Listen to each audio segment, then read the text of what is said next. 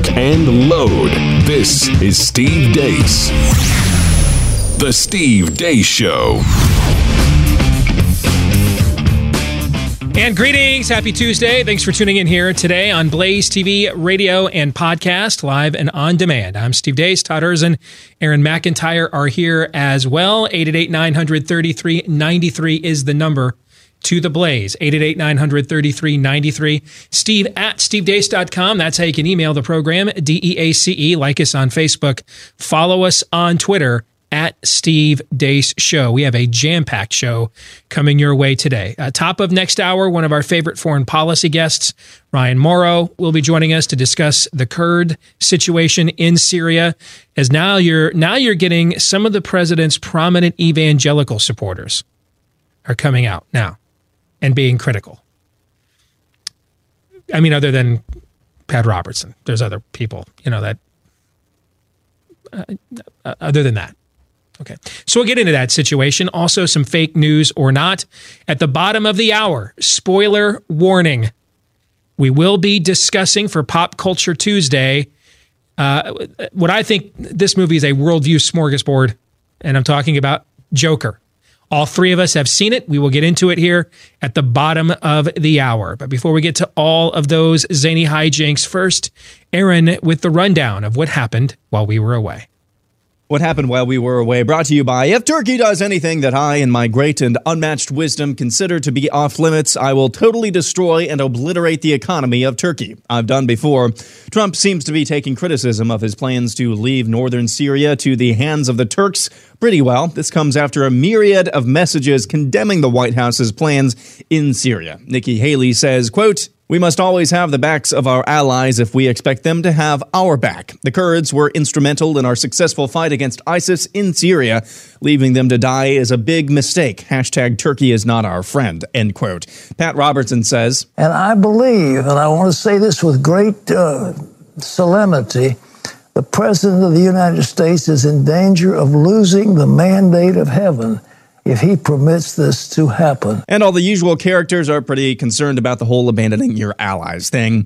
Moving on, surging Democratic presidential hopeful Elizabeth Warren is facing some questions about her oft-repeated story regarding her firing from a teaching job because she was pregnant. I was visibly pregnant. I was visibly pregnant. I was visibly pregnant. I was visibly pregnant. I was visibly pregnant. And the principal did what principals did in those days. And the principal did what principals did in those days. Wished me luck and hired someone else for the job. Wished me luck and hired someone else for the job. Wished me luck and hired someone else for the job. He wished me luck and hired someone else for the job. Wished me luck and hired someone else for the job. But now a new report from the Washington Free Beacon contradicts those claims. The report says, quote, "Minutes of an April 21st, 1971 Riverdale Board of Education meeting obtained by the Washington Free Beacon show that the board voted unanimously on a motion to extend Warren a second-year contract for a 2 days per week teaching job. That job is similar to the one she held the previous year, her first year of teaching," end quote. New York Magazine headline, "The Emerging Anybody But Warren Campaign." In other news, the NBA continues to be on the butt end of everybody and their mother's criticism. This time, the Golden State Social Justice Warriors head coach Steve Kerr, not normally one to shrink away from criticizing things and stuff, was asked about the NBA's recent statement siding with communist China over the Hong Kong protesters. It's a really bizarre international story, and a lot of us don't know what to make of it. So it's something I'm reading about, and just like everybody is, but I'm not going to comment further. NBA superstar James Harden actually personally apologized to China. Yeah, we apologize. We love China. We love playing there. Speaking of China, it recently banned anything and everything related to the Comedy Central cartoon South Park after a recent episode of the program made fun of the country and its government.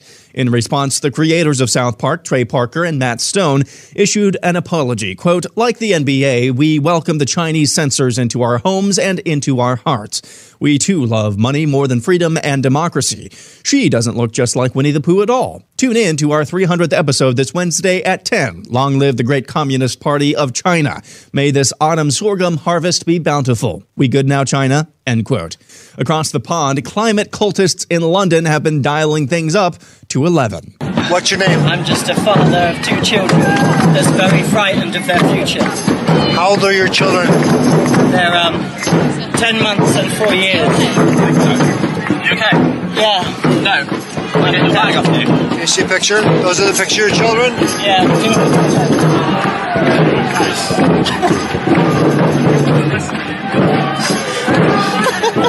In Canada, Prime Minister Justin Trudeau continues to face backlash for blackface from his leftist supporters. Have you reached out to any African leaders or any leaders from the Middle East to apologize for your conduct? Canada will continue to engage in a positive, constructive way around the world. So that didn't answer the question at all. Have you spoken to any African leaders or leaders from the Middle East to apologize for your personal conduct? I have continued to engage with leaders around the world. Learning Spanish today, today's phrase is, once more with vigor. Borders are racist, blackface is not. Una vez más, con vigor. Las fronteras son racistas, la cara negra no lo es. Back stateside, Julian Castro has a message for Christians.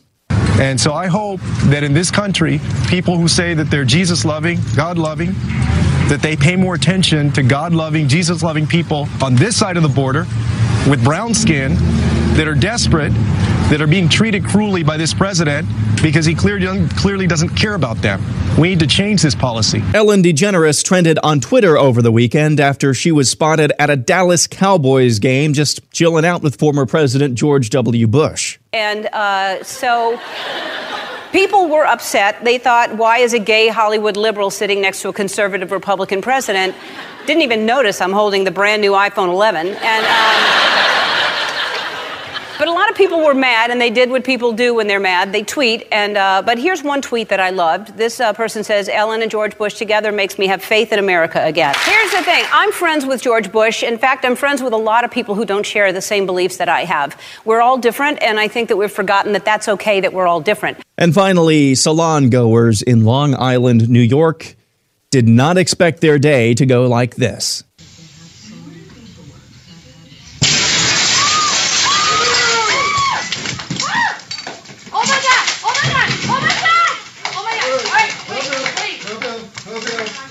You okay? You okay? Close the door. Okay. Close the door back there. Close the door back there. Oh my God!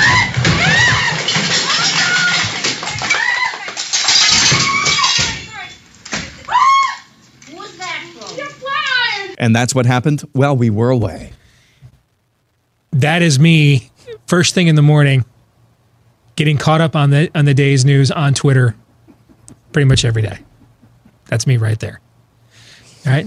People, the family wakes up. What is wrong? I read this guy's Twitter account again. My fault. Sorry, my bad. For people listening, this is why you need a video subscription to the Blaze TV. Indeed. Aaron's montage brought to you by our friends over at Keeps, who know that losing your hair sucks. That's why they want to do something about it. And one of the main reasons for hair loss is a hormone called DHT. The FDA has approved 2 hair treatment products that help control your DHT and prevent hair loss. And it's even triggered hair regrowth in a good number of guys as well. Now, up until now, these products were expensive, required a doctor's visit, but not anymore. Keeps can offer you the generic versions of those 2 FDA-approved hair products. So not only are they more than 90% effective, they're totally affordable now. And I can get you half off to get you started. All right, so with Keeps, you can save your hair without ever leaving your couch. Just answer a few questions, snap a few pics of your hair, and a licensed doctor will review your info and recommend the right hair loss treatment for you. And then it's shipped discreetly to your door. So if you're tired of losing your hair, all right, I got you a free online doctor consult and 50% off of your first order. So a free online doctor consult and half off your first order right now at keeps.com/grow. Keeps.com/grow, 50% off your first order right now at Keeps.com/grow. We're going to get into the Elizabeth Warren situation in our overtime today. If you are a Blaze TV subscriber, that'll be posted later today. I get asked almost every day, by the way, hey, I'm a Blaze TV subscriber. How do I get the overtime? Aaron, is it not on the same page as everything else? It's on the same page as everything else. I think people maybe sometimes think it's live. It's not live. It's a post. We do what's called post-production. We record it, and then it's up a little bit later. And because of how short it is, it's usually up well before the main show is. So it's a little bit of an appetizer, an exclusive appetizer for those of you who like to watch or listen to the main show later. But it is not live. It's just on the blazetv.com/Deace page. You'll be able to watch that anytime you want to. It's up there typically about an hour and a half to 2 hours after the main show is over. Now, maybe the app works differently. I've never used the app, so I don't know. But yeah, it's on the same page on blazetv.com/Deace as everything else that we do as well. So if you're not yet a subscriber to Blaze TV and you want to watch today's overtime as well as all of the exclusive content we do each day, the whole team here at Blaze TV, blazetv.com/Deace is how you'll get a reduced subscription with my name as the promo code, blazetv.com/Deace. All right, let's get to what's in the montage today. We're going to save further conversation on what's happening in Syria with the Kurds. We're going to save further conversation with our friend Ryan Morrow when he joins us here at the top of hour 2. What the NBA has said in the last 48 hours, when you boil it all down, and I mean, what a gutless twerp Steve Kerr is. And I've given him an immense amount of rope because his life story is, I don't know how many of you know his life story. His father was murdered in Beirut. He was, I believe, a professor at the American University there when Lebanon was overrun in the early 80s. And I believe his father was murdered there. And so in light of that, you know, I've tried to give him an immense amount of rope. That's why I haven't really talked that much about, as Aaron called it, the Golden State Social Justice Warriors. Not to mention, you know, I know a Christian film that a lot of people liked earlier this year, and I can't remember the name of it, about the kid who falls in the ice and is miraculously healed. You guys remember that movie? Yeah. Okay. You know which one I'm talking about? I do. I can't remember. I can't remember what it's called, but it made fairly good money at the box office. Do you know who essentially bankrolled that movie? Is oh my gosh, I'm not in basketball mode yet. Star player for the Warriors. Who am I thinking of? Oh, Steph Curry. Steph Curry. He basically bankrolled that movie. You know, so it's a little. People are more complicated than formulas until they stop being complicated. And now with Steve Kerr, what you're just running into is he's just an intellectually dishonest twerp. And I hate saying that, but that's what you're dealing with. I mean, the idea that he doesn't know, you really believe he has no idea about what's happening in Hong Kong? You really believe he has no idea? It's a really bizarre international situation. Yeah, with the Chinese regime has done. I mean, in its first 4 years under Chairman Mao, it killed about 40 million of its own citizens. Just its first 4 years. And we're not even talking about the math of the one-child policy. So how many of its citizens has it murdered before they were even born? And this regime has enslaved and imprisoned millions for decades. Of course he is aware of this. He's a highly educated individual. He's just being intellectually dishonest. In fact, this entire thing, woke culture in and of itself is intellectually dishonest. It's really loser culture. And like everything else with progressivism, what it's really about is power. Whatever I can use to obtain power over you, or for what I believe is the superior belief system, is fine. So, for example, the NBA is essentially telling you that it has far greater hostility towards efforts by the state of North Carolina to keep creeps out of the women's restrooms. Far greater hostility for the president of the United States, that we can't go visit him when we win championships. And I haven't even been critical of that. You know, we've talked about it, but you haven't really heard me go off on that because I could certainly envision on the current course the culture is on, the country electing a president that I'd be totally fine if you viewed yourself not morally wanting to go and shake his hand. You know what I'm saying? Mm-hmm. Yeah, maybe I'm different. I don't really think that would, we had the whole kneel controversy with the NFL. I never said the players couldn't kneel. My argument with that was the idea that you get to give your say. Remember, we had these conversations. The idea that you can give your protest, but then we can't comment on it. No, I'm not. That I won't go along with. You want to do your mind-numbed protest, you're welcome to. I'm not offended by it. I could certainly see this country, turning on my belief system that I ain't standing for its anthem either. It's just a song. If it's going to abandon the values that's behind it, I don't really get into the whole nostalgia thing. That doesn't do anything for me.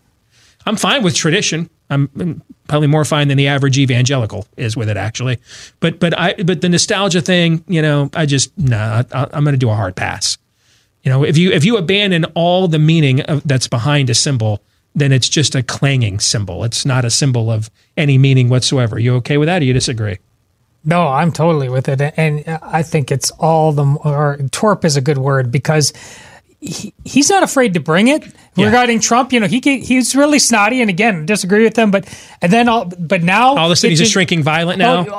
He's just a flat out pajama wearing cultist here. Suddenly he's Bill Belichick. I don't really know anything about this. It's clearly intellectually dishonest, and it just goes to show what people like him really think about people like you. That I get to engage you when it's to my benefit, and it's very one-sided. But I don't have to cover my backside at all. I don't have to give you're beneath the dignity of an intellectually coherent argument, which is, by the way, the entire basis of political correctness from the very beginning.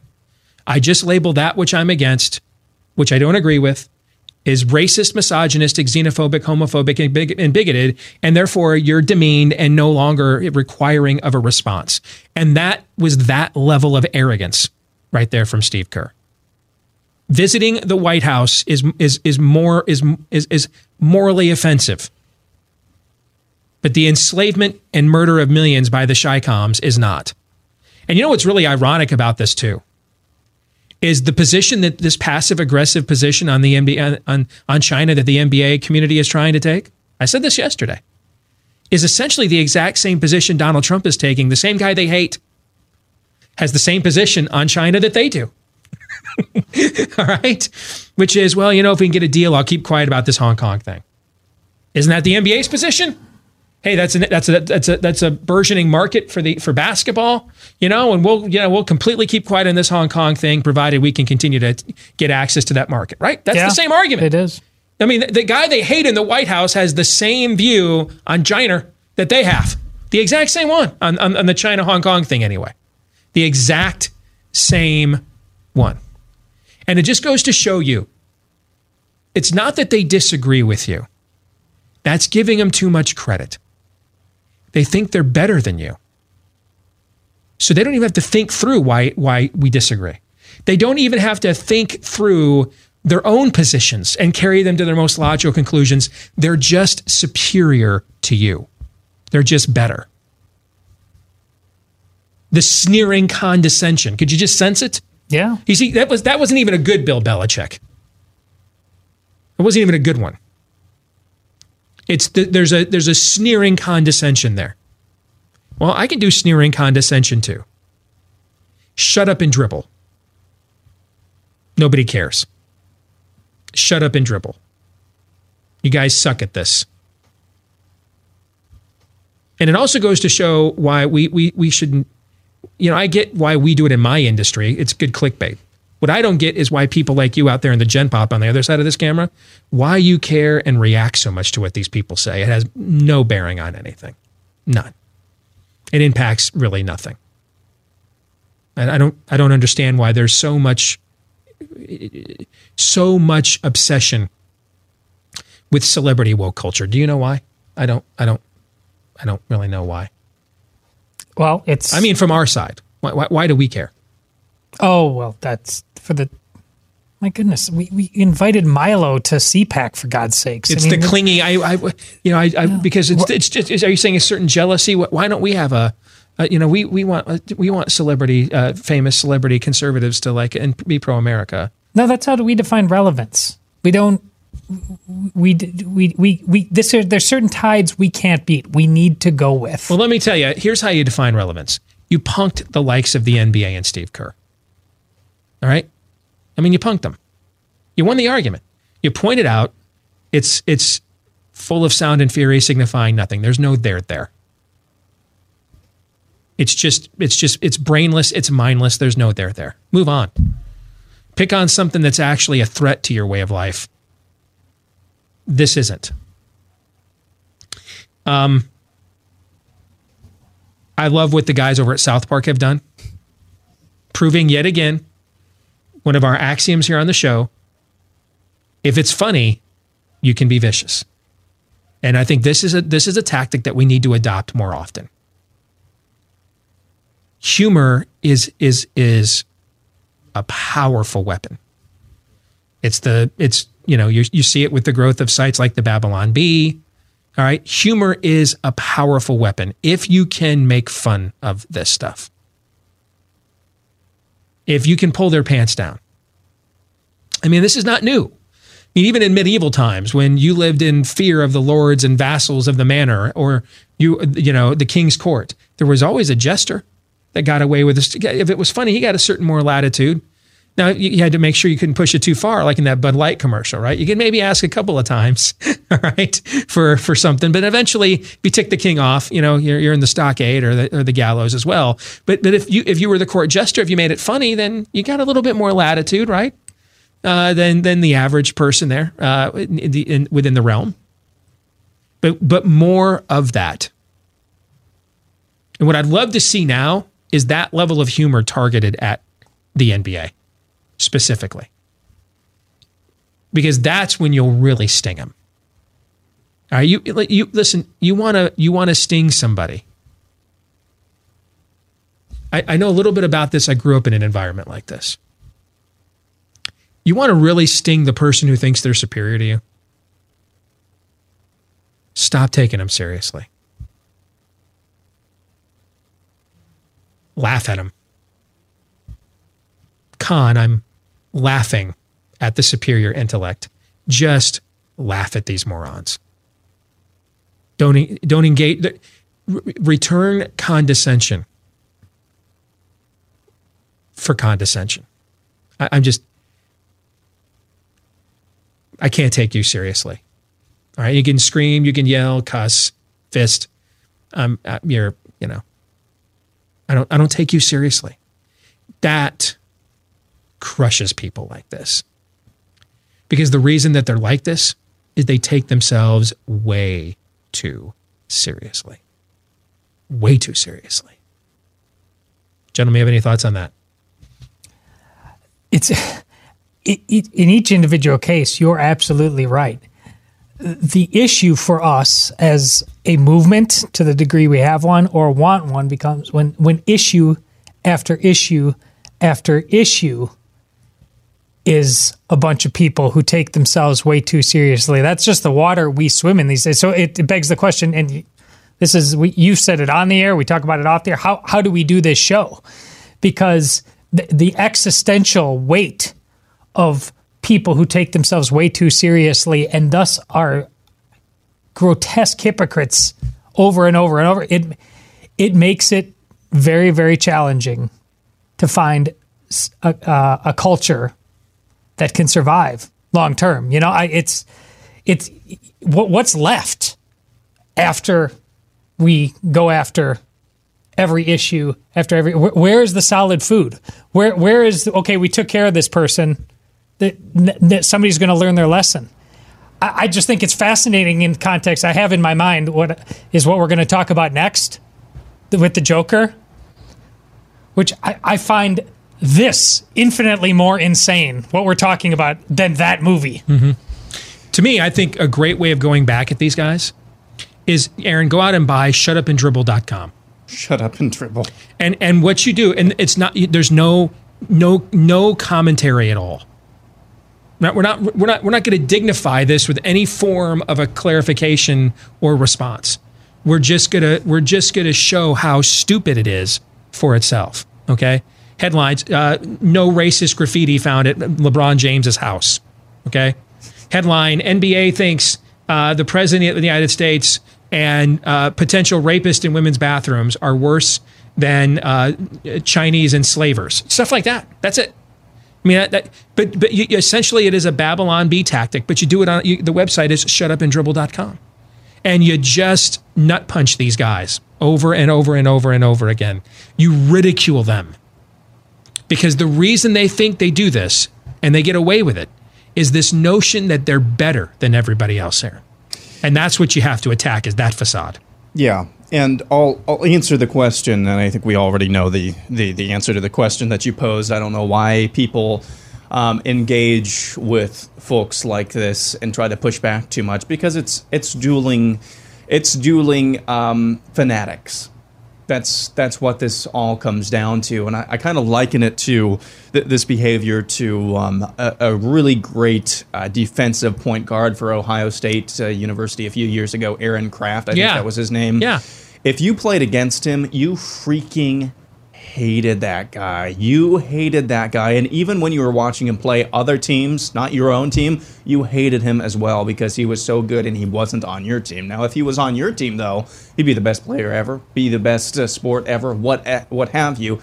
And it's, I think, somewhat of that same instinct is why we try to engage with these people all the time. We hate them because they're, good at what they do, but they're playing for the other team. That's kind of the instinct. It's the dueling fanatic. You're absolutely right, though. In a macro sense, if this is more than just red versus blue, if this is really about a worldview argument, then those people who are the leftist of the left, they're really in the minority. Why would you ever take them seriously? Mm-hmm. And that's what you have to do. I mean, that you have to.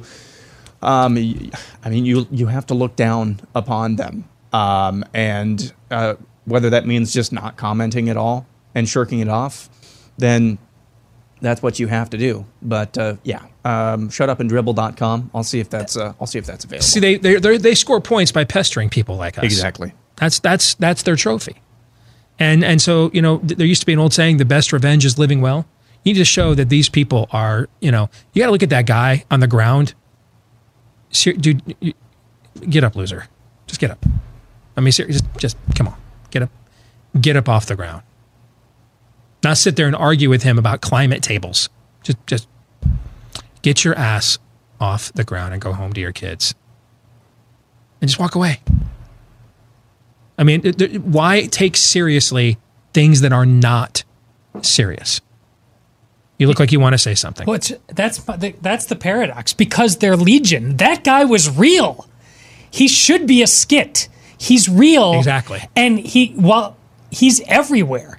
You can still be a minority in some sense and still be everywhere. Yeah. And if you just flat out ignore that, like I think many people have in the past, by saying, oh, that's a joke. Well, the joke is increasingly always on us, transgender bathrooms, etc. So you have to go to war with the absurd on some level. It can't be ignored, but it also can't be taken seriously at the same. There is a paradox involved in this. It must be defeated. Otherwise, it's a level of chaos that increasingly is winning. But it does seem like the best military tactic to do it is to mercilessly mock it. Mercilessly mock it. It's what you cited about a week or two ago. It's the scene in the Dark Knight where Lucius Fox goes up to that guy and says, yes. Let me get this straight. Yes. So you're convinced your boss, one of the most richest and powerful men in the world, is spending his nights beating up this city's hardened thugs with his bare hands. And your strategy is to try to blackmail that person? Good luck, right? He won the moment, but he didn't ignore the moment. Yes, but didn't take this. You didn't take this seriously on any level. Exactly. All right, we'll come back. We're going to get to the Joker movie. Spoiler warning if you haven't seen it yet for Pop Culture Tuesday. You may want to skip out for a few minutes and see us next hour. Otherwise, you have been warned. Next.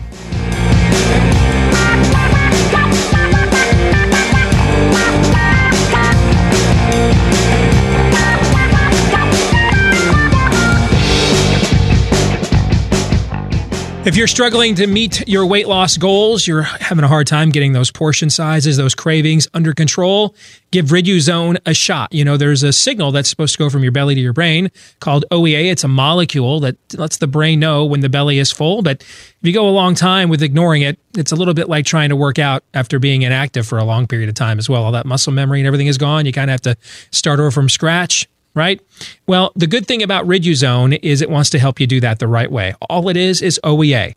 It boosts the OEA in the body by adding OEA to the body. That's why it's FDA accepted, vegan friendly, gluten free. It's not loaded with chemicals, additives, preservatives, stimulants, caffeine. It's just OEA to send a stronger signal to your brain. Hey, we're good. We don't need to keep eating. Help us now metabolically from here. If you want to give this a shot, it takes about 90 days when you're making a lifestyle change for that hard wiring to kind of get rewired there internally. That's why we're offering you right now a special on a 3-month supply. So about 90 days. Use my name, Steve, as a promo code. They'll give you 30% off of a 3-month supply of Riduzone at riduzone.com. That's RIDUZONE. RIDUZONE for riduzone.com. You know, one last thing on the die-in, dude. And again, this goes back to what we said last week. The reason why, and we still are just taking the Lyndon LaRouche Group's word for it, okay, which I wouldn't suggest doing ever. But for now, but for the sake of this argument, we'll do that, okay? That they're the ones that they planted this person at the Ocasio-Cortez event. If you're doing that kind of a die-in, complete with visual effects, blood splattering. Apparently climate change is a machine gun now. Okay, if you're doing that, how far away are you really from saying eat the babies? Really, you're there. You're if you're not, man, you're at least calling for a fair catch. You know what I'm saying? Okay, that's why that was so believable, because we all know that's ultimately where this cult is going.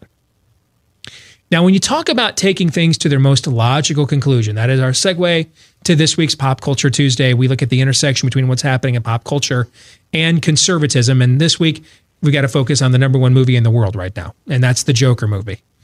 And we can discuss it. All three of us have seen it, so spoiler warning.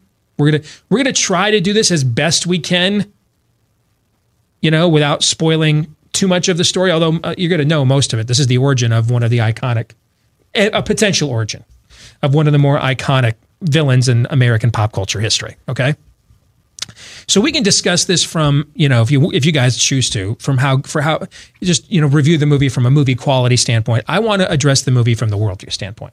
All right, and if you simply substitute a young Robert De Niro for an older Joaquin Phoenix, this is if Taxi Driver was a comic book movie. You were really watching, even the scenes in the mirror, the Joker does everything other than you talking to me. It's very reminiscent of Taxi Driver. And so it's kind of serendipitous that Robert De Niro has an important supporting role in the film. I think you watch a very compelling deconstruction of a human soul. And what you watch is what happens when untreated mental illness is combined with total depravity within human nature. And that's how an agent of chaos is born. And especially when you go into the cultural bouillabaisse that Arthur Fleck is a part of. Gotham City looks a lot like a pre-Giuliani New York City. It looks a lot like what San Francisco looks like now. It's a total blank hole, except for the elite sectors of the city. In fact, early in the film, the Joker even starts out as a Bernard Goetz type. Now, Aaron won't know that reference. You might remember that from her childhood. He was the subway vigilante in New York, sure. and there was some. It seemed like it was only black kids he was shooting and he claimed, well, they were the ones doing most of the crime on the subway, and so there was a big divide at the time. Was he is he a vigilante, or is he, is he the George Zimmerman of 1985? Those were a lot of the stories back then. That's how Arthur Fleck begins, except he begins that way, not necessarily because he's making some kind of eat the rich statement. He just thinks the guys are douchebags and they're there. Why not? Okay. And there's other things in here as well. You've got a government that cannot meet the people's needs. Now, what's fascinating is, do you know, every institution is essentially addressed in this film, except one. Which one is never addressed? Did you guys pick up on this? It's like there aren't any churches in Gotham City. Yeah. There's not a single church in the whole town. Okay? And so you run into the Wall Street community, basically. You run into the government institutions, the law enforcement institutions, the medical system, every aspect of what is supposed to keep the family unit, everything that is supposed to keep order in a culture is represented as systemically failing the people of Gotham. One institution, and I mean, it's not even like referenced. I mean, not even casually. He doesn't even like walk by a church. It's like the church does not exist in this universe. You have a group of elites who care to claim about the downtrodden, but are really just using them for their own devices to get power. While they pursue outcomes that are bad for the downtrodden at the exact same time, does any of this sound familiar at all? And so now you drop somebody with untreated mental illness. He stops taking his meds halfway through the film. And now you throw in total depravity, and you drop him as a human Molotov cocktail into this. And what you get is where the film, I think, really soars, is in its third act, because it takes this to its most logical conclusion. And this movie's not for everybody. It's not as violent as you are being led to believe. Yeah, I totally agree. It has some very disturbing violence at the end of the film, though. But most of this film is not as violent as you are being led to believe. All right. But and now I can see why there's a lot of debate within the left about this movie. Because what this movie does show is nihilism for real. Like you go back to the Rodney King riots. Maybe for the first hour, folks were really rioting over a perceived injustice. But as that waged on all night long and into day 2 and day 3, how much, you know what it really became about? Free TVs, man. And I think the best line in this film, and Joaquin Phoenix, I think, delivers it perfectly, is when he appears on this universe's version of The Tonight Show, the show hosted by Robert De Niro. And he asks him about why he's doing all of this. Is this a protest? You're trying to make some kind of political statement? And he says, I don't believe in anything.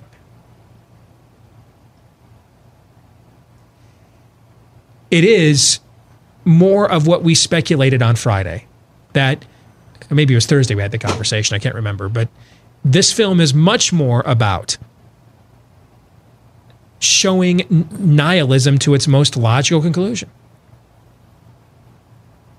And there's no winks and nods like you get in a Grand Theft Auto video game or a lot of the anti-hero stuff that we're fed nowadays. No, this is all the way. All the way. And that's what I love about the film. It's not quite as well made as I anticipated it was going to be. The rest of the characters I don't think are really well written. I didn't care about any of them. His performance is the film. It's standalone. It's what carries the movie and makes the movie as powerful as it is, in my view. Because I think it's probably going to be on my top 10 list at the end of the year. And the reason being is somebody finally had the courage to truly go there and show what the end result of a lot of what's speculated about on Twitter and a bunch of these, spoiled white kid losers in Antifa with their dumb masks. This is really ultimately where this all leads. So let's stop kidding ourselves. Let's be adults. And let's get busy living or get busy dying and jump right to the end game here. This is the end game of what your postmodern deconstruction of a society really looks like. I have no idea if Todd Phillips intended that, just like I have no idea if Sally Jenkins intended to make the the biblical worldview parallels that she drew in Wonder Woman. I don't know those individuals. I can't speak to their motivations. I can only speak to what is in the movie. This is the movie. This is what it does. And I can see why, after initially loving it,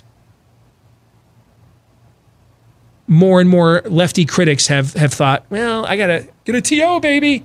I'm not exactly sure.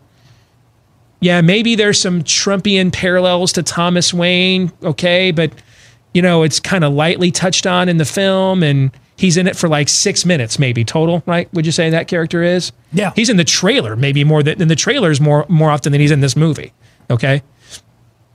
This is, maybe this isn't quite the Bernie Sanders campaign commercial we thought we were getting here. So those are my thoughts. Todd, yours? I think it was a really good film that also wasn't nearly as violent or even. I mean, it's a dark film, but I went late last night. It's the only time I could work it in, and I kind of had it. All right, forces of darkness, get me through this, guy. I mean, it's a movie about a man who goes insane, but for all of the predictable reasons. See, I don't think his mission was to show us ultimately something grandly existential. I think he got us there, but I think he started with, okay, how do you go insane? How do you go this insane? And it happens through a lot of people in a lot of different areas, often letting you down, and in some very bad ways, including in, his mother and an absent father, boyfriends who come in, a safety net who is incompetent. You talk about the rich people that he ends up shooting, but he also just before that gets punked in the streets by some poor kids. It's like everybody is broken in this movie. He says it's brokenness at every single turn, and therefore you get this. And you don't get, like in Heath Ledger's Joker, you don't get a brilliant turn, but the comic book villain in that he's insane, but he's also a genius. There's no genius here. He's hopeless. He didn't manipulate anything that happened in this movie except by accident. He ends up being chased by the cops, and all hell breaks loose on a train and then in the streets, but not because he devised it like Heath Ledger's Joker. He just kind of keeps tripping into things because he keeps going increasingly insane, and the people and him just keep riffing on each other in this movie. And that's where the clown masks are so clever, and the clown comment from Thomas Wayne. I have no problem. Thomas Wayne in all the superhero lore is a very benevolent rich person. I have no problem. He's not a bad guy, but he's not a great guy either in this movie. And I think they used him to show feet of clay on every single level. I think there's nothing genius about this movie, but it's really well crafted. It's really well put together. I think it's pretty obvious. And I think that's what the left really hates. They can't stand the fact that their whole Rube Goldberg machine is entirely unnecessary. This is how bad things happen right here, by a lot of people just dropping the ball over, and it snowballs and snowballs and snowballs. This story's been written 100 times, and I think Todd Phillips knew. I think he knows the left well enough that I have to kind of bring in Robert De Niro. I've got to make this obvious that this has been written before in the form of Taxi Driver, because you fools keep thinking you're the most original people in the world, and look at all the Rorschach tests that people. I read a lot of the columns before I saw this movie. I thought they were insane beforehand, and now I think they're even more insane. How did you go to this movie and find this? This is the most obvious movie I've ever watched in my entire life, Steve. I love that review. Aaron, your thoughts? I get the same feeling about this from a worldview perspective, and really from an all-encompassing perspective about the film that I did walking out of The Revenant. And The Revenant, incredibly well-made film, 2 or 3 hours of just action and, well, not all of it was action, a lot of it was just great cinematography. But I came to myself and I'm like, okay, that's the best movie I've ever watched that I don't want to see again. And it's because I walk out of that thinking, what in the Sam Hill am I supposed to do with that? Like with movies to me that are good, they're enriching. There's a good story. Maybe there's some good themes around here, around them. With the Joker, it is like the plot was written by the Joker himself. There's no rhyme or reason about it whatsoever. And if the resist signs were not in there, I think that's the reason why lefties... I didn't even mention that. Thank you for bringing that up. I don't even think the lefties would be that pissed off about it, because I think I think the reason... Well, I don't think they... I think the reason they'd be pissed off is that they would have the same reaction. This was supposed to be propaganda for us. Yep. And it was not. And I just... Again, I'm a little bit different. I'm a little bit different the way I see movies. I don't go into every movie. I want to be entertained. I want there to be a good story that's easy to follow. Okay, I'm simple like that. Sorry. But this one, it's just, there's no rhyme or reason for anything. And it is like the Joker. I just do stuff. That's just what this movie was. It was the inside the mind of the Joker. It was not portraying the Joker. It was the mind of the Joker. There is a difference there, because there is nothing there that is an actual semblance of a story. Now, there's different arcs, but it's just things happen. And that's about the best thing that I can say. Yeah, you don't even know what's real and what's not. Yes. Actually, you don't even know that at times, particularly in the last act. But I'm glad you brought up the resist card, the resist placards at the end of the film, because that's too obvious, right? Now I do think he had to have known what he was doing, because you could have done everything I said and left out the guys with the clown protesters, the Joker's minions holding resist, signs. You could have left all of that out and kind of left it open to interpretation, so everybody could have seen and taken their own thing away from it, right? You could have done that. Dropping those in there. They don't know what to do with it, because Thomas Wayne bad. Yeah. And then resist bad too. What? Yeah. So dropping the resist thing in there makes it too obvious, don't you think? Too obvious.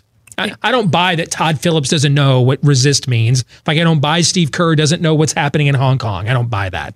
Okay? But what do you think he's doing by putting it in there? Well, there's two options. One is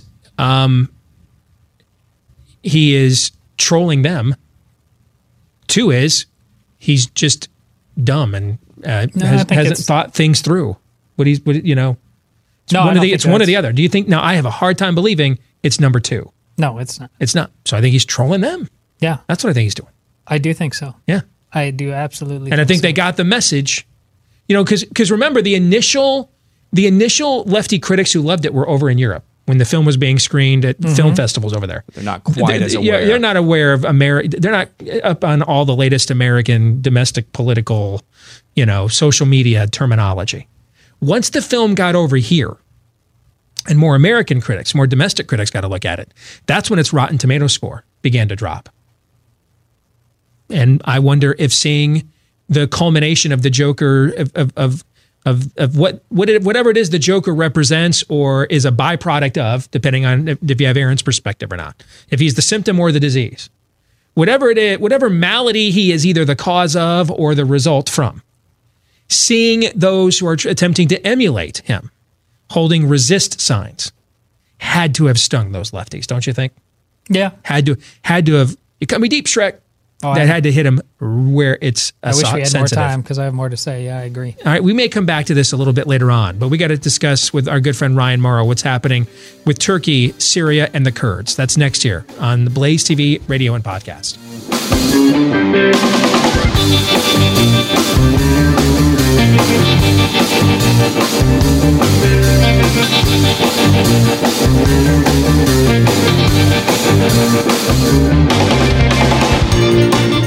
Greetings, back with Hour 2, live and on demand here on Blaze TV, radio and podcast. I'm Steve Deace, Todd Erzin, Aaron McIntyre here with me as well.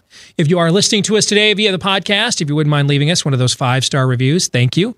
The more of those we get, the more likely we are to find more people like you, and the more likely we are to get to continue to do this, which would make all of us happy, or at least those of you that like us. And if you don't like us, really, what are you doing here? There's like 50 other things you could be doing right now.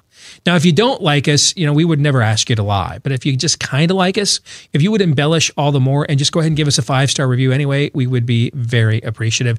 Thousands of you have left these for us at various podcast platforms all over the interwebs already. Thank you very much. 888-933-93 is the number to the Blaze. Steve@stevedeace.com is how you can email us. Like us on Facebook. Follow us on Twitter at Steve Deace Show. If you are getting those annoying robocalls right now that I'm told I should not be getting because I'm on apparently every do not call list except the one that works. But if you're getting those annoying robocalls right now saying, hey, just, enter in this or that from your personal info and you're pre-approved for a HELOC, a second mortgage, a refi or a credit card, you may think, hey, I'm not worried about it. I'll take a chance because I've got to get identity theft protection in case they're scammers. Hey, if you don't have identity theft protection, you should have it. But what if you give your information anyway and they can't steal your identity, but now they know some of the ways you identify yourself? And then they go online where a lot of our mortgage notes and our home titles are kept nowadays. This is what the FBI is calling home equity theft or home title fraud. It's one of the big criminal fads of 2019 because it's the most valuable investment most Americans will ever have is their own home. So they go online. They now have your personal information that you use to identify yourself online. They sign in to wherever your home information is kept. They sign in as you and make it look like you sold your home to them. So they liquidate all of that equity that you've earned in your home and your investment. Don't let this happen to you. For pennies a day, our friends at Home Title Lock will put a virtual barrier around your home's title so that it doesn't. In fact, right now, you can get 60 risk-free days of protection at HomeTitleLock.com. 60 risk-free days of protection at HomeTitleLock.com. Our good friend Ryan Morrow has been one of our go-to guys when it's come to foreign policy over the years on this show. From the Clarion Project, good to see you, my friend. How are you? I'm doing great. Thanks for having me on. So, Ryan, I want to get your expertise to kind of help us separate fact from fiction in what is happening with the pullout in northern Syria and the agreement with the Turks and what that means for the Kurds. So, before I ask any specific questions, your expertise, can you give our audience sort of the big picture view of what's happening here? Sure. So basically the big picture view here, and this is based on my background in studying Islamic extremism in the Middle East since I was a teenager, is that the political environment right now, which particularly Trump is operating from, is the idea that non-interventionism as a gut feeling is also a policy.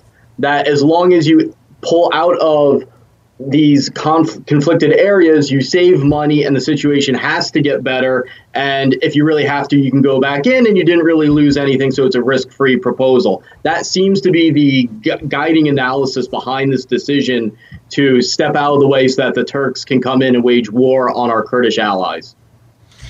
You use the phrase, our Kurdish allies. Now, the Kurds in Syria are different from the Kurds in Iraq, right? Yep. So can you explain those differences? I've heard people claim that the Kurds in Syria persecute Christians. They're communists. They're not really like our Kurdish friends in Iraq that we kind of abandoned them too. We refuse to let them have a homeland because we don't want to offend our great friend Turkey. But can you kind of call balls and strikes here? Who are these Kurdish allies in Syria? They're definitely our allies. Now, it's the Middle East, so things are always complex, and it requires a lot of nuance to really grasp. And there is a bit of a rivalry because the Iraqi Kurds who we've worked with are basically part of one political party that has a fair amount of credible accusations against it, as is going to happen with any Middle Eastern entity. And then there's another political party that historically is a bit more Marxist within Syria, but those are our best allies within Syria, and they are pro-American, even though they, like all the Kurdish leaders, did have a history during the Cold War of being embraced by the Soviets, and that's a lot of that is because when you're a persecuted minority that doesn't have your own country like that, you do become somewhat subservient to whoever is willing to rescue you and provide you with a little bit of aid. So because the Kurds don't have their own country, then the Kurds in each individual country have, to some degree, had to develop relationships with foreign powers in order to survive, and that has exacerbated rivalries between them. Is there a Christian population at stake here with this decision? Absolutely. Tell us about that. I've obsessively watched commentary on TV, internet, everywhere about this issue of the Turks going into northeastern Syria. None have mentioned what I'm about to tell you. It's an important fact, and you'll understand why I'm frustrated. 100,000 Christians live in this area where the Kurds are, that Turkey wants to essentially obliterate in northeastern Syria. Most of these Christians are actually pro-Kurdish because they've lived under them and they appreciate their treatment and protection. And in fact, there's actually a Christian unit within the Kurdish-led forces. So they fight alongside each other. And then, of course, there's other Christians that don't like the Kurds, and those divisions exist. But in this area that Turkey is about to attack, you do have 100,000 Christians now in danger. And it's very clear from what Turkey has said publicly that the Christians who have allied with the Kurds are terrorists to Erdogan, who himself is a terrorist. But so he's engaging some projection there. I'm glad you went there with the Turkish leader. I described him to our audience, and you tell me, you're the expert here. And I'm a guy that I read and study work people like you do, and try to incorporate it into a way to give the most intelligent analysis to my audience that I possibly can. And I described Erdogan in Turkey as he is to the caliphate what the Vegas Strip was to the mob. That the mob realized 50, 60 years ago that they could essentially go legit with the Vegas Strip as a front. And if they brought in Sammy Davis Jr. and Dean Martin and Frank Sinatra a couple times a year, and you had flamingo dancers and great buffets, people were going to be far more sympathetic to mob rule than they would have been when Lucky Luciano was just, busting caps in people's temples out there in the streets of Brooklyn. Okay. And that's what I view the Turkish leader as. I mean, you got the Italian suit there and everything else that looks great. But in many respects, he's got caliphate dreams, and his way of realizing them is to corporatize them, to make it look like it's legit, like it's a legit place to do business. It's legit, profiteering, things of that nature. But the end goal of Islamism is still the same. Is that a fair analogy, Ryan? Yes, actually, they have a word for all of that. It's called gradualism. It's an official Muslim Brotherhood doctrine. Erdogan is part of the Muslim Brotherhood. So when Erdogan is acting as Trump's top advisor on Syria, which is basically how he's functioning right now, that is the Muslim Brotherhood advising Trump. But people have to understand that. And I've described Erdogan as the slickest, most effective jihadist we have faced since 9/11. Because something goes on with these phone calls where he's able to build these personal relationships with each American president, Bush, Obama, and definitely Trump, that makes them feel endearing towards him. And Trump has had a business relationship going back years within Turkey and embracing Erdogan. So I guess that relationship started being built. And then as a result, that's someone who Trump feels personally connected to. And he's all about those personal connections. One other point I would make is that Turkey did assist the rise of ISIS and also Al-Qaeda-linked proxies within Syria, a whole group of terrorist groups. And if ISIS makes a comeback, understand that is how their end times prophecies that they claim they are fulfilling are fulfilled. We could be fulfilling ISIS's end times prophecies for them. And if you thought it was bad before, when they had a wave of recruitment across the earth because of their success, you just wait until that comeback happens. Is this even a full pullout of Syria, or is it just this particular? I'll just tell you, and I know you and I are going to disagree on this somewhere here, and I'm okay with that. I'm done with we are the perpetual mall cop of Muslim countries. I'm out. I'm done. Now, I'm not a non-interventionist. I'm a non-suck. That's what I am. Okay, I'm a non-losingist. I don't like losing. And what I don't understand is let's just have guys stand around in Mosul and wait for IEDs to go off in year 19. But now we're going to pull out and abandon the one ally that has been, in various forms of sectarian forms. The Kurds have been our ally longer than my producer Aaron has been alive. They have been on our side really going back to the first Gulf War here. This is 3 decades. So I might even support this on some level. If we were if this was part of a unilateral, we're done here. If you guys, this region of the world has been an armpit eons before the U.S. ever showed up. If you guys can't be adults and have fun destroying each other, not our problem. But this seems like it's not really that we're actually just abandoning this particular group of allies, but we're otherwise just kind of still messing around in this part of the world like we already were before. Am I wrong on that? No, you're not wrong. In fact, I think I agree with your sentiment more than you may anticipate, because I'm frustrated as well, and I've advocated for largely replacing our military role with our very creative soft power that seems to never be utilized. I mean, it's an ideological war. Fight an ideological war. Mm-hmm. That's not always done just with the military and nation building and things like that. That being said, I do have moral qualms with leaving the Kurds, who have amazingly stuck by us and the Israelis this long, with how many times they've been betrayed. And we've given them we've given them nothing back for this, Ryan. They have fought alongside of it. We've not given them a homeland. We have in the end given in to Turkey, who doesn't like these people for 3 decades. Yeah. That is my concern, is what signal is this? I would argue the Kurds have been a better ally of the United States than the French have been for the last 3 decades. Yes. I would argue they've been a better ally than any group I can think of other than the Brits the last 3 decades.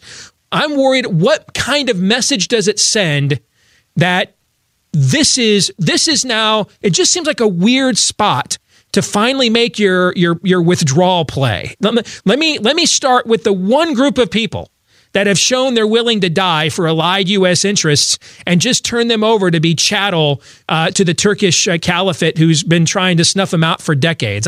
That just seems like a weird place to make your withdrawal stand. I agree, and here's how I would put it. The key to a successful non-interventionist policy, or a minimally interventionist policy, is the success of the Kurds. Mm-hmm. I mean, we didn't have to go in and send in 200,000 troops to fight ISIS. We would have had to if it wasn't for the Kurds and the allies that they helped even vet for us, Arabs and Christians even, that they helped arm. We minimally armed them to succeed, by the way, and they still did. So to me, this is just fostering more war and more prolonged military engagement, because the key for us pulling out is for our allies to be empowered and to play that role for us, just like they did in this war against ISIS, that now they're going to be less able or completely unable to do so. The Kurds have openly said that their forces are stretched right now, and they're not going to be able to fight ISIS or keep those prison camps for the ISIS fighters together if they're trying to survive against Turkey. And you better believe that when Turkey goes in, it's not going to be like these precision, humane strikes. They want to destroy the Kurds as a people. Ryan Mauro is here with us from the Clarion Project. You mentioned, Erwin, what is our benefit? What are we doing this for? What's in this for the American people? What are we getting out of this? Honestly, I think it comes down mostly to business interests and the stubborn status quo thinking. Turkey's a member of NATO, and you have people that have worked in the U.S. government for a long time valuing that relationship, and it's very hard to make people break away from that. I mean, Erdogan's been in power since 2002, and only until about now, people who have been in government and have advocated the U.S.-Turkey relationship are actually realizing, oh, maybe we need to reverse course here. A lot of people cite the fact that we have a base there. Guess what? We put a man on the moon. We can move our military base. I don't think we should allow Erdogan to use our base and our troops as hostages against us, especially when that base is partially there to protect Turkey. No way that you're going to use our military against us like that. No way. Ryan, I know you've spent a lot of time in that region of the country. I know you've actually tried to, not just give us the John McCain freedom fighter. You've actually spent time vetting, these groups and who are legit resistance fighters, who are, who are groups that are really just, Islamist infiltration cells or groups that are being infiltrated by Islamists and things of that nature. What's the message that is sent? And maybe the Middle East likes the Turks more than the Kurds, so maybe we're offended by it, but maybe that part of the world will look at it differently. I don't know. What is the message, though, that is sent, that our repayment to these people for fighting and dying alongside of us to greatly diminish the forces of ISIS is to turn them over to be the target practice for the Turks? What's the message that sends for for other alliances, real sustainable alliances that we're trying to cultivate in that part of the world. Because if a 30 some odd year sectarian alliance or various alliance with sectarian versions of the Kurdish culture, if that's not a long-term alliance that we can make work, then tell me which one we can, Brian. Basically, it means that no one globally, not just the Middle East, is going to be willing to trust us for at least one generation, probably two, because these betrayals add up. It makes us look incredibly weak because we could stop this Turkish attack on the Kurds, not even militarily. If we just said, don't do it and threaten them with sanctions, it wouldn't happen. So we look weak, hypocritical. The myth that basically we are controlled entirely by poisonous international businesses, which is a big myth around the world, that becomes vindicated, that we only care about ourselves. In the ideological war between the Western ideology and radical Islam, communism, every other ideology, we suffer a decisive loss. People have to understand that there are ideological conflicts going on around here. And when you do things like this, it makes our ideology much less appealing, and therefore other ideologies gain traction because people have to believe in something that to organize their societies around. And they will look at the United States and say, that is not something attractive to me. Do you view the president saying over Twitter yesterday that if Turkey does what we all assume they're going to try to do, he'll wreck their economy? Do you view that as sort of the sanctions threat that you're calling for in a way? No, because I think Trump is erratic, inconsistent, and impulsive. There is no consistency in what he says. And if he really felt that way, we wouldn't have these press statements going out basically giving approval to the Turks to do this. None of those statements actually said, Turkey, don't do this. It's accepting that they're going to and not even throwing in a token condemnation of it to try to stop it. So, and by the way, we recently just had an agreement with Turkey that led to us working with them to destroy some of the defensive fortifications for the Kurds. That's how we tried to stall this attack from Turkey on the Kurds. It said, okay, we'll come up with an agreement for you. Let's work with you, and we'll destroy some of these defensive fortifications that the Kurds have that you don't like. We'll set up a safe zone, blah, blah, blah.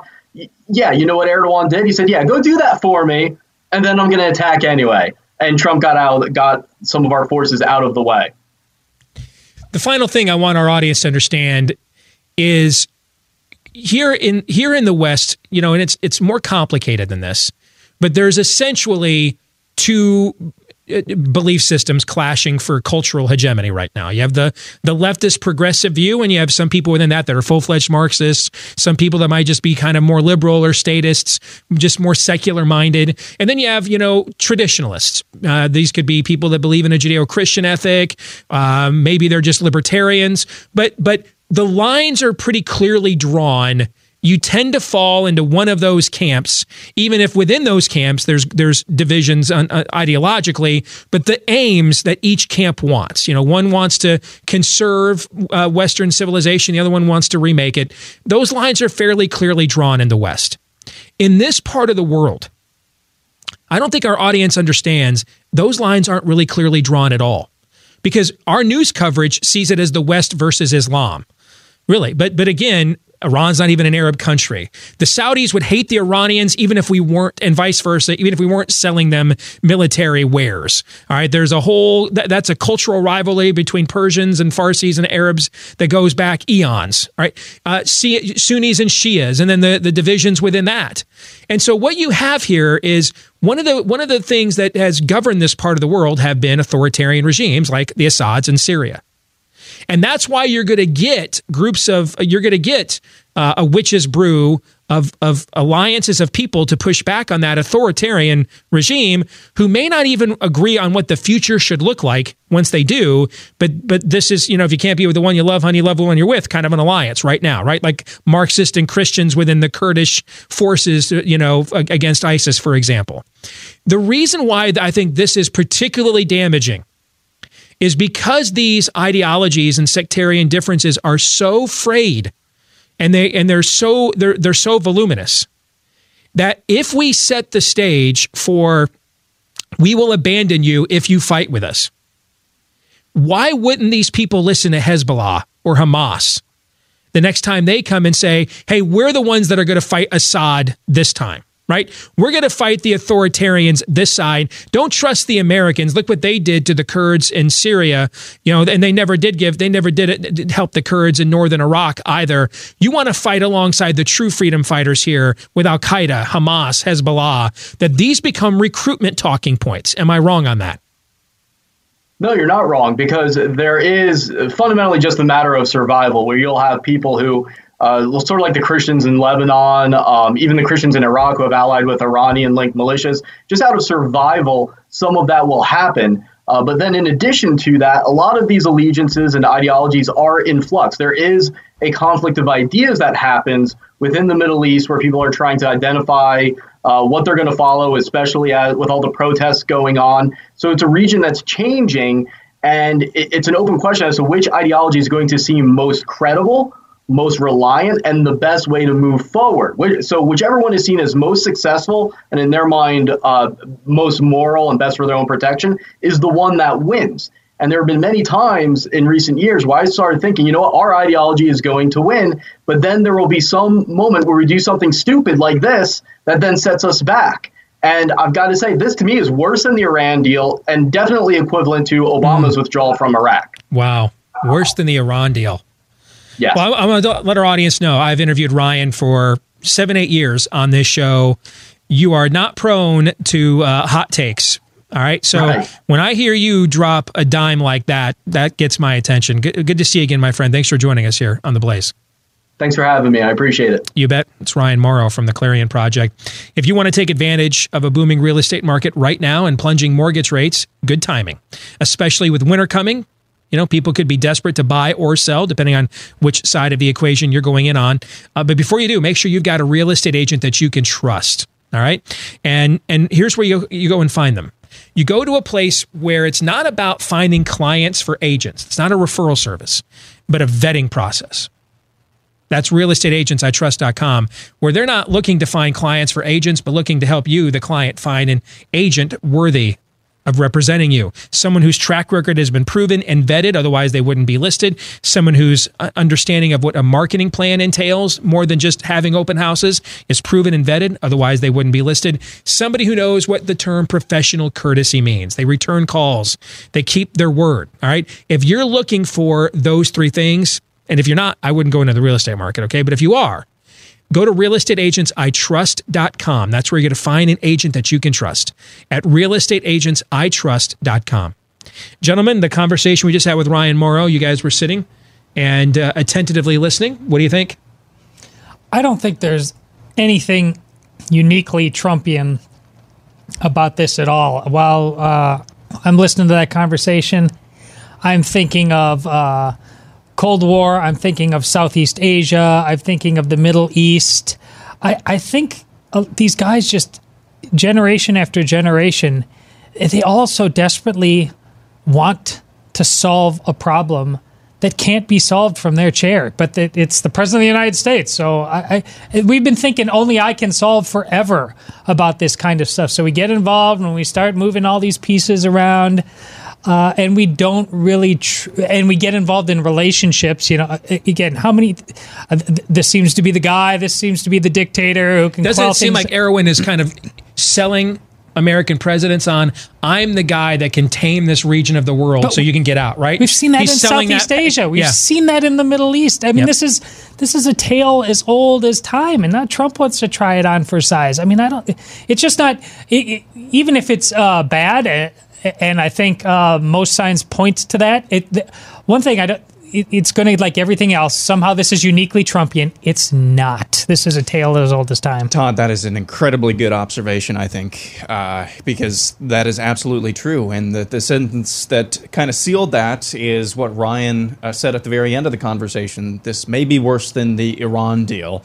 And here's what happens along the lines of what Todd was saying. Here's what I think has happened with American foreign policy. Yes, we talk about this, and Lord knows I've talked about it multiple times. We're the people who run our service academies, who teach the classes where our generals are trained. they, for the most part, are trained and have probably gone to the same schools, the leftist schools and universities, and are probably training the same type of people to do that. All that is to say, a lot of the times they have a progressive view of how the world works. I think another thing that's happened and continues to happen, and it has for decades, is that the United States and the military know who they are, or at least what they are. The most advanced and powerful fighting force on the face of the planet, and that the face of the planet has ever seen. You know what happens with human nature? I think this happens anytime. What happens with human nature is when you have a tool that is the best tool in the world, or the best tool amongst your peers, the best arsenal of missiles, the best fighting forces, the most advanced technology, you start to think, you know what? We can just rely on that. We'll just kind of revert back to that. That's kind of our big stick in all of this. And you know what you do? You stop thinking. Or at least it's easier to stop thinking things through and just keep reverting. But you know what? We've got the big stick in our back pocket. We really don't have to take this seriously. We really don't have to think this through this time. What happens is you're the Kansas City Chiefs the other night. And I could see this happening. It's nothing new, but I could see the offense. You know what? We're the freaking Kansas City Chiefs. We got Patrick Mahomes. Well, you know what? We can put up points at will. We don't have to do anything at all because we're the freaking Chiefs. We score at least 26 points a game. You start to get lazy, and then all of a sudden, oh crap, we put up 13 points, and the Colts just completely dominated us. You see where I'm going with that? Mm-hmm. You keep relying on the big stick in your back pocket, and you stop thinking. At some point, you got to go out there and actually understand what the other team is doing and say, okay, they're playing us press, physical man coverage. What do we do to beat that? We never do that with our foreign policy. And now, you know, I mentioned earlier, you're seeing, and Pat Robertson, of course, is a joke and a lightning rod of a name. But now you're seeing why Mike Huckabee and several others, Joe Rosenberg, have come out and said this is not a good decision by the president. When you look at 100,000 Christians are in this region of the world that we're handing over to the Turks. But and I've tried my best over the years not to make my faith a flashpoint for what I think our foreign policy goals ought to be. I mean, the United States military is not onward Christian soldier. Okay, it's not. That's why my main concern about this. And I thought the most important thing Ryan said is that if you really want to have a less interventionist policy, you have to cultivate some real allies. Well, tell me who's more of an ally than a group of people who, even when they're fighting amongst themselves, like you mentioned, this essentially the Kurds in Syria are the Democrats, essentially. And the Kurds in northern Iraq are the Republicans, for lack of a better, to Americanize it in a way. We're screwed. Okay? But when you tell them your reward for fighting and dying alongside of us is we're going to abandon you to a regime that has been essentially attempting to, if not enslave you, eliminate you for a couple of decades, I don't know how that's a win. And I don't know how, if you're defending that, then I don't view you as a patriot. I just don't. I just think you're a Trump shill. And I think the president should strongly reconsider. I can think of 6 other places to make our initial withdrawal from interventionism stand. All right, that don't involve abandoning the one group of people who's been with us the entire time. The entire time. More in a moment.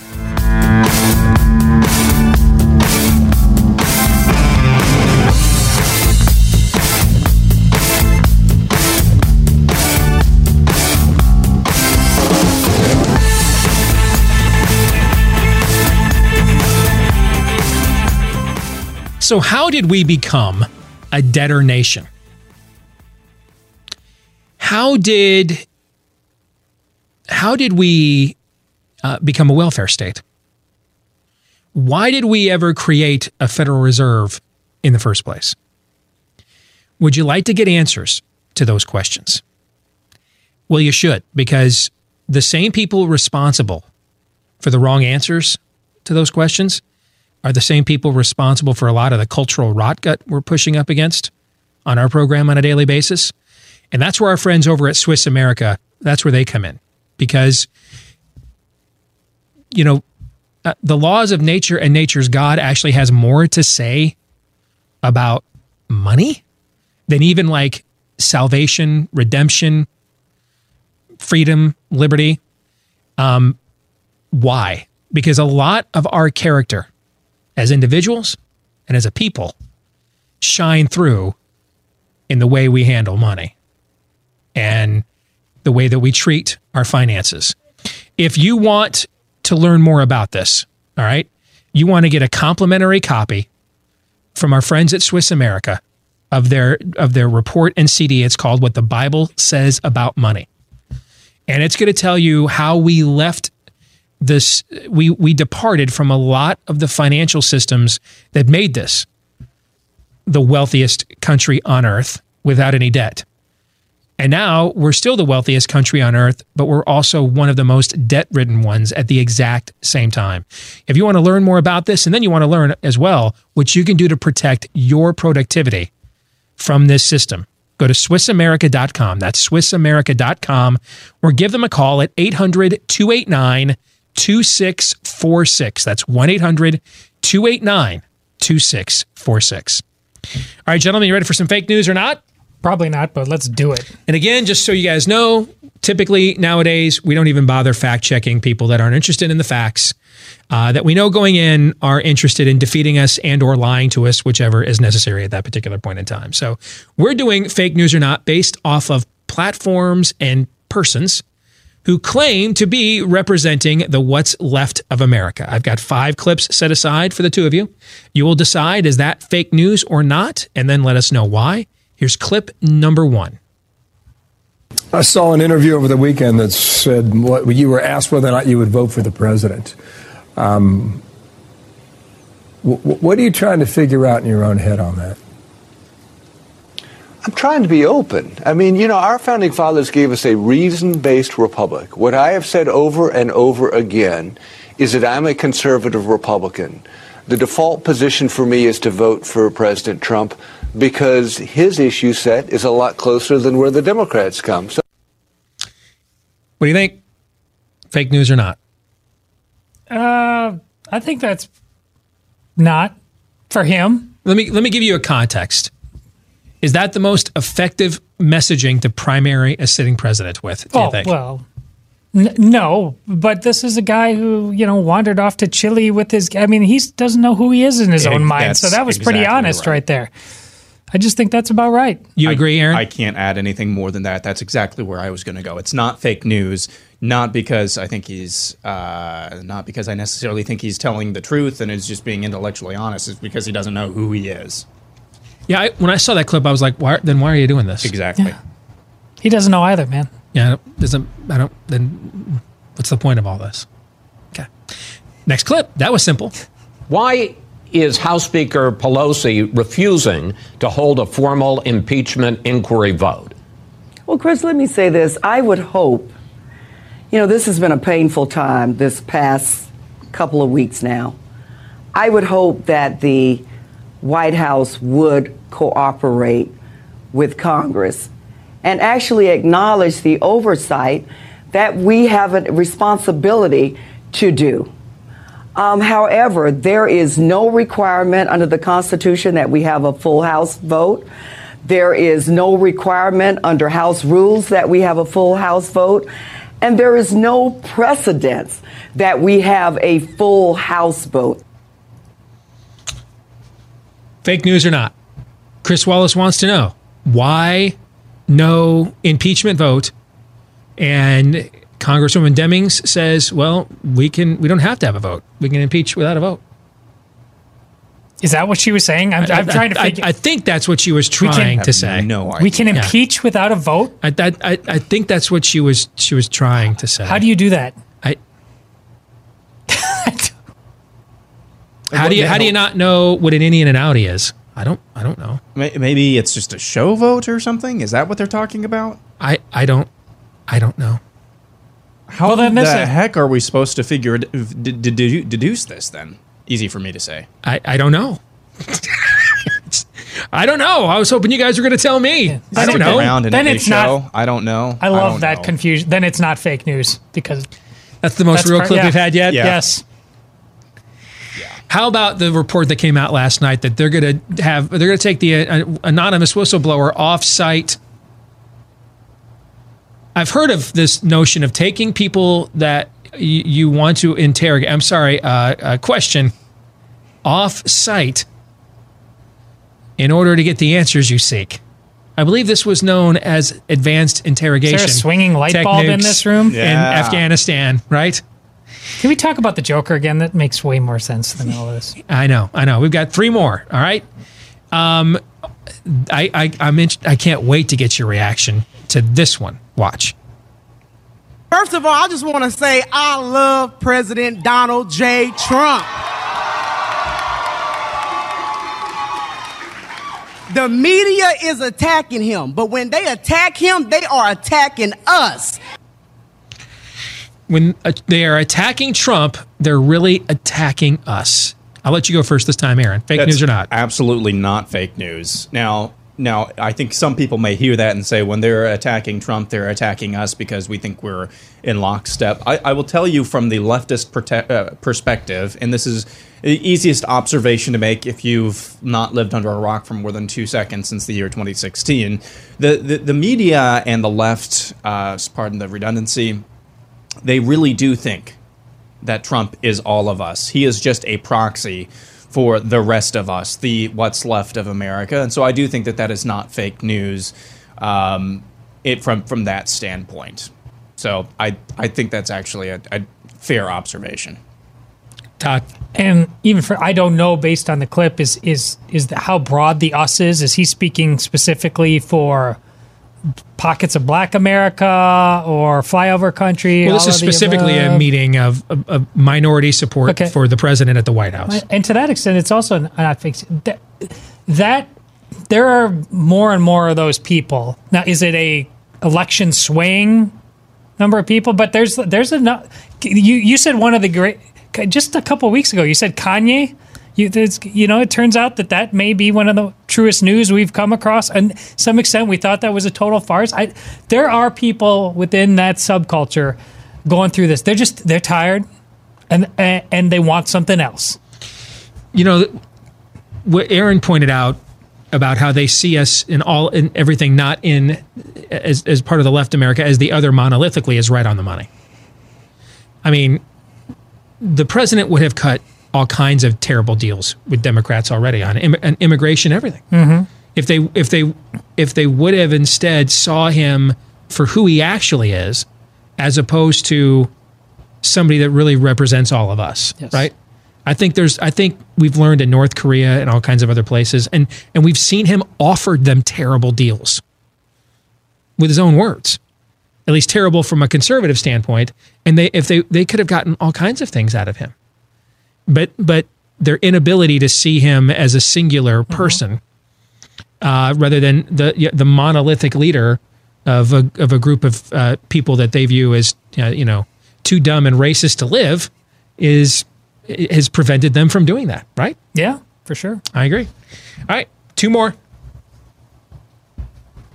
If I'm working for the Biden campaign, I want Rudy Giuliani out there every day. He is the single best spokesperson for those who want to impeach the president. Every time he opens his mouth, he hurts the president. Look, That's former director of communications of the Democratic National Committee, who's now a Fox News contributor, responding to the report last week that the Biden campaign was pressuring cable news networks to stop putting Rudy Giuliani on. And here the former comms guy at the DNC is like, are you kidding me? He's the best spokesperson. The Biden campaign, that's flailing right now if you look at all the latest numbers. He's the best spokesperson the Biden campaign has. I'd want Giuliani on TV every night. Is that fake news or not? I don't know based on his own personal belief on that, but it's absolutely fake news that's what Biden wants. Biden was flailing, continues to flail. This is he's been in the spotlight as much as Trump is on this. There is, I mean, this guy almost has to lie to say it, so I don't think he actually probably believes what he's saying, but just taking it on its face, it's fake news. Aaron? I don't know, guys. I think Rudy Giuliani, of all of the people in the president's circle of trust, he has probably been the most effective communicator of... Actually, no, that's not fake news. By the way, Lindsey Graham just announced that he is going to, I guess we call these invites to testify instead of subpoenas now. But he's going to invite Giuliani to testify before the Senate Judiciary Committee. There was a theory that was proffered out over the weekend that Giuliani was really not going to Ukraine in order to dig up dirt on Biden for the purposes of, having justice be done, which is the Trumpian explanation, or to get Oppo research on a campaign opponent, which is the Democratic explanation, but because he was trying to him and his associates were trying to cut their own business deal over there. Oh yeah, I saw that. And then once it came out, in order to make it not look like what it actually was, that Giuliani was saying that, hey, I was over there trying to get weed out corruption. This was all over social media over the weekend as a theory. You guys think that's fake news or not? No, it's not fake news. Terrible people doing terrible things to other terrible people terribly. Todd? This is Gotham. Wouldn't that? I'm devolving into madness hearing that story. Wouldn't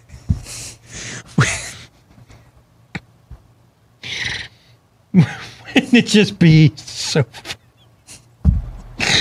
I mean, Glenn's uncovered this huge network of corruption that we talked about yesterday. He's got it all laid out, right? And the only reason we know about any of it is not because Rudy Giuliani was going over there to, the former federal prosecutor was not going over there to give him what for, but he was just trying to cut his own Joe and Hunter Biden deal, doesn't change any Ukraine. of the corruption, but it is incredibly ironic. It is ironic. I mean, it's like it would be it's like the story of Josiah in the Bible, where the cleaning crew is at the temple one day cleaning things. They're literally like the cleaning crew's there, and they're dusting off the altar to the starry hosts and the relics over here for Pan and for Abaddon. Yeah. Okay. And then all of a sudden they trip over this. Yeah. They got the Swiffer out and they trip over this scroll on the floor, and a guy picks it up and he starts what is this thing? And he unrolls it, starts reading it, and it's like the law of Moses. He's like, what is this? I didn't know this was still around. And he takes it to the king, and they're like, yeah, we totally forgot about this, guys. Wouldn't it be funny if that's how this all came about? Sure. I don't know if the audience can see this on the telly, but here in the studio, that's as broken as you have looked in quite a while. It's really because you made me go see the Joker movie, and now there's a level of context to what I'm watching that's just even more depressing. It makes sense, doesn't it? Yeah. All right. I know you've got some final thoughts on Joker. I'm going to let you share those with us here in just a moment. But first, if you are struggling with chronic pain in the body, this is because you've got too much inflammation. That's where Relief Factor comes in. 100% drug-free, even though it is a formula created by physicians, because they understand the body is not a machine. It's not just an upright vat of randomly evolved chemicals. It's a created organism. And one of the things the creator put in there was the ability to push back on inflammation. And so if it's given the right boost and help, there are situations where the body can actually heal internally, and that's where Relief Factor comes in. This is not about prescribing drugs to mitigate pain. This is about helping the body to naturally heal itself from inflammation that's causing that chronic pain. If you want to give this a shot, they're so confident in this product. They offer it for $1 a day for 3 weeks. It's called the Starter Kit. I'm a huge fan of Relief Factor. It's part of my daily regimen. If you want to give this a shot, ReliefFactor.com is the website. Get the starter kit for $1 a day, $20. That's it. What do you have to lose for $1 a day? Except maybe finally, hopefully, the pain. ReliefFactor.com. All right, I know there were some final thoughts you guys wanted to express about the Joker movie, you in particular, Todd, which we talked about during Pop Culture Tuesday last hour. And again, spoiler alert, just in case. Go ahead. One thing I didn't get a whiff from you, and in the past where I thought departing from comic book lore was interesting, but I don't know that much about it. It's irritated you in some ways, the Mandarin and things like that. But I don't get a whiff of this from you. I think if they turned him into the Joker in this movie, we were all concerned about that based on the second trailer, into some sort of hero. Yeah. We would have been irritated, but that didn't happen. He's absolutely not a hero in this movie. But what he really is, and it happened, I'm not bothered with the way they told it. He is a victim. Over and over again in his life, he's a victim. There was a kind and decent heart there for a lot of his life, and he tried to fight as hard as he could, and finally, he absolutely broke. They told that story. He's a legitimate victim in this movie, and it didn't bother me at all. No, because he is a victim, but they didn't make it look as if that's why he's an anti-hero instead of a villain. Okay? He becomes a villain by giving over to all of what beguiles him. Mm-hmm. Okay? And, I don't have a problem with tinkering with origins here and there, and there's references to other versions of the Joker. You go back to the 1989 Batman movie where he's Jack Napier as who kills Bruce Wayne's parents, right? Well, it's Joe Chill in the comics but so they did that in 1989 in the Tim Burton movie, and there's a loose reference to that in this movie. The idea that he's a failed stand-up comic, when they have kind of given some of the Joker's backstory in the comics, that is one of the things that they have mentioned in the comic books, is that he was a failed stand-up comic. So I don't have a problem, with updating things or tweaking things. What I have a problem with is postmodernizing things. And what's bothered me about what Marvel has done with its villains is it's postmodernized too many of them. All right, the idea that evil cannot be a singularity, but it must be a sympathetic figure on some level. Okay, and that's what they did with the Mandarin. Okay. And that's what's irritated me when they've done that before. But in this case, I didn't have a problem with it because there's really not a defined Joker origin. Was he a member of the Red Hood gang? They've alluded to things in the past, but as far as I know, they've never given us a defined origin for him. But you're right. At no point is he an anti-hero in this film. And that's why I think the best line in the film is when he says, "I don't believe in anything." Because that's the filmmakers making it as plain as they possibly can. He is not this is not a virtuous act. This is not a virtuous enterprise. This is a road to nowhere. Not portrayed sympathetically. Yes. He's portrayed pathetically. Yes. Yeah. That's very well said. That's Aaron. it. Yeah, I think that absolutely nails it. And I think it's the final act that I think really brings all of it home.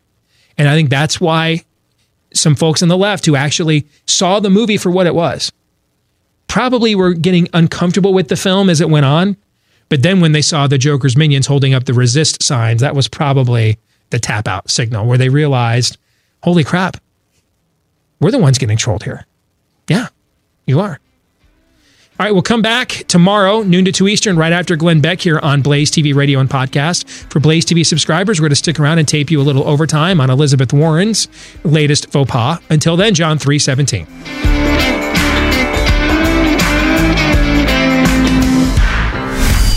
This is Steve Deace on the Blaze Radio Network.